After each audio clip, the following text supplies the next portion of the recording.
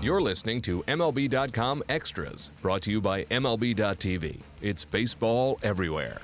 The draft is upon us. It's happening this Thursday, and all 30 teams are getting very excited for that big day. They call it the Baseball Christmas. I'm Alyson Footer. I'm here with Thomas Harding, and we're going to talk about the Colorado Rockies and their draft. Obviously, they have a very high pick. Congratulations, Rockies, for having a very bad year last year. So they have the fourth pick, and they also have a very well-rated farm system. And so things are okay for the Rockies in that respect, I guess, Thomas. But what are their indications as far as what they may want? Is there a need? What is their philosophy, best available, or some specific position? Where are they going this year? Okay, well, first of all, and I agree with this from a baseball perspective. You can't draft for position. I mean, yes, you can draft pitchers if they are impact guys, and that sometimes outweighs the position player. But really, you've got to take the guy that you think at that position will be best for you. And that's what the Rockies have done over the years. I mean, a classic example that I brought up in my draft preview the other day, you look at Trevor Story, their star young shortstop right now. Well, when they drafted him, they had Troy Tulowitzki at short, and it looked like Troy Tulowitzki would be at short for a long, long time. So the question is, gee, why draft a guy like that, even if he's out of high school? Well, you never do know what will happen in the future. Troy Tulowitzki is now with the Toronto Blue Jays, and Trevor Story has found his place as the Rockies shortstop. And the other thing, too, is you draft a lot of shortstops and a lot of center fielders in the draft because most teams are looking for athletic ability, the ability to hit, run, field, hit for average, hit for power. And on your high school and even college programs, that's where those guys tend to congregate, especially your best athletes. Well, a lot of those guys end up changing positions before they got to the major leagues. I mean, I'm looking even at the Rockies bullpen. There's Jason Mott there. Well, Jason Mott was drafted as a catcher, but he ended up moving to pitcher. So you really can't zero in on a position. What you've got to do is you've got to draft ability. What I like about the Rockies also is they've drafted a number of outfielders and signed a number of outfielders recently that can really run, and I think that's going to make a difference also at Coors Field because you're asked to score a lot of times if you can score from first on a double, then you're an asset to the team. So those are the things we're looking for, and of course they look for power arms, but I don't know that that's obvious. They may have to draft a guy that in a lower round that they could teach to be a power pitcher. Yeah, I think the other thing to point out is guys can move positions. I mean, there's a lot of guys that came up as like that were drafted as a certain position that never came near that position by the time they got to the big leagues. And I think people put too much stock into well, you can't. They have this at shortstop, so you can't draft another shortstop, and you can make that shortstop into somebody else possibly. I mean, in Houston, the most famous example of that is when they drafted Lance Berkman. He's a first baseman for Rice, and Jeff Bagwell was in the midst of 15-year Astros career. Well, certainly they weren't going to pass on Lance Berkman, and they found a place for him somewhere else. He became an outfielder, and then Bagwell's shoulder got all messed up, and then he moved to first base. But the point is, these are young 18 to 22-year-old players. They can adjust, right? Yeah, they can adjust if you draft guys with athletic ability.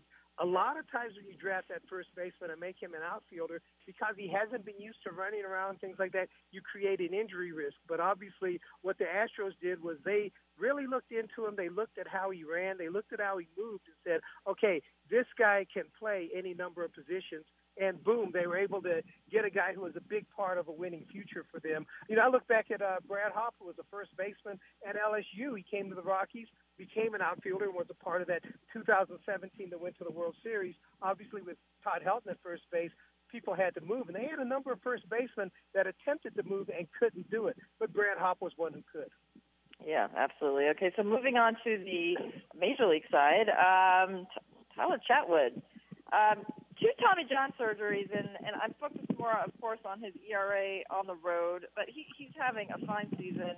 And it's a Tommy John that makes things really, really not guaranteed, and often does not end well. So that has to be just a big boost for the team and everybody watching him, that he seems to be able to still put together a pretty nice career after having those surgeries.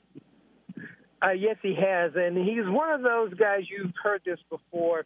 The short right-hander, he's, I think, listed at 6'1". I don't think he actually is. And they always say those guys are injury risk because they overthrow, blah, blah, blah.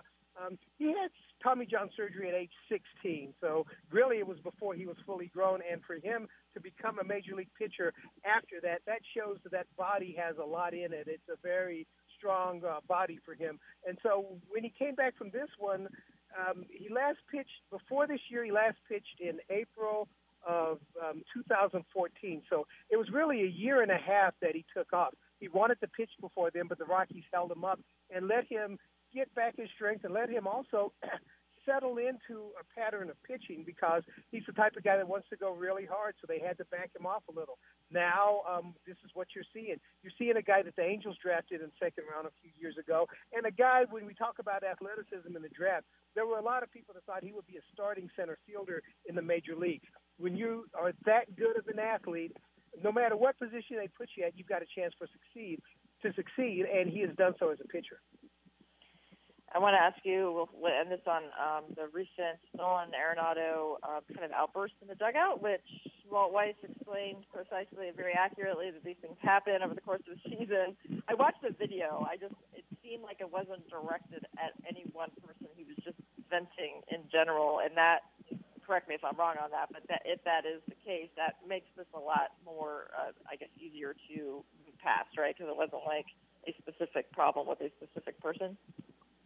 Right. Well, I think a lot of it had to do with frustration. And that night, the story had just appeared that I had talked to Arenado, a number of us had, and he was saying that we need to play better as a team, and I need to play better as an individual. And that's kind of the root of where that came from. Yes, he had an outburst in the dugout, and there was a pitch to Matt Kemp that was hit for a home run. It was the first pitch fastball. Probably frustrated him to a certain degree, and he blew up in the dugout. Well, that happens. I mean, a lot of people, I think, because most people, and this isn't a slam on most people, but most people don't play sports beyond Little League or high school. So at that age, what they're doing is they're teaching you about teamwork and working together, and any type of outburst is a bad thing. So, but if you look at a professional athlete, try to put them in put yourself in a place as you're at work. Well, everybody has a boss that gets upset or a coworker that gets upset. Granted, they don't have the outlet to scream, but you have that happen at work. And this is something that happened at work. It is not that big a deal. And as you said, it wasn't directed at one person. Yeah, there was something that upset him, but when you got down to it, he was frustrated about how the team played. Now, if you really wanted to get into it, if he's upset about someone throwing a fastball to Matt Kemp, then he's probably wrong, and at some point someone has to explain, listen, we have pitching coaches for a reason, and you've gotten fastballs you've hit out of the park, you've gotten fastballs that you've missed. If it's a well-placed fastball, even if it's the wrong pitch, you have a better chance of getting out. So that was not the most legitimate thing. And that's when you know that he was just frustrated, because deep in his heart he knows that. Yeah, absolutely. And, yes, like you said, those happen a lot. Those happen behind closed doors. I don't want to say daily, but I'd say that there's one going on somewhere in baseball, probably maybe every other day. It happens. It's very, very intense time. Yes, it does. For those guys when they're on the field. So, okay. Well, we are all just one big happy family here. So, Thomas, thank you so much, and I'll talk to you next week. Thanks. MLB.tv Premium, the #1 live streaming sports service, is celebrating 13 years. Watch every out-of-market regular season game live or on demand in true HD. Real-time highlights, live look-ins, pitch tracking widget, and more. MLB.tv Premium includes a free At-Bat 15 subscription. Watch live baseball on over 400 mobile and connected devices. Watch at home, in the office, or on the go, every night, on every device. Blackout and other restrictions apply. Visit MLB.tv for details.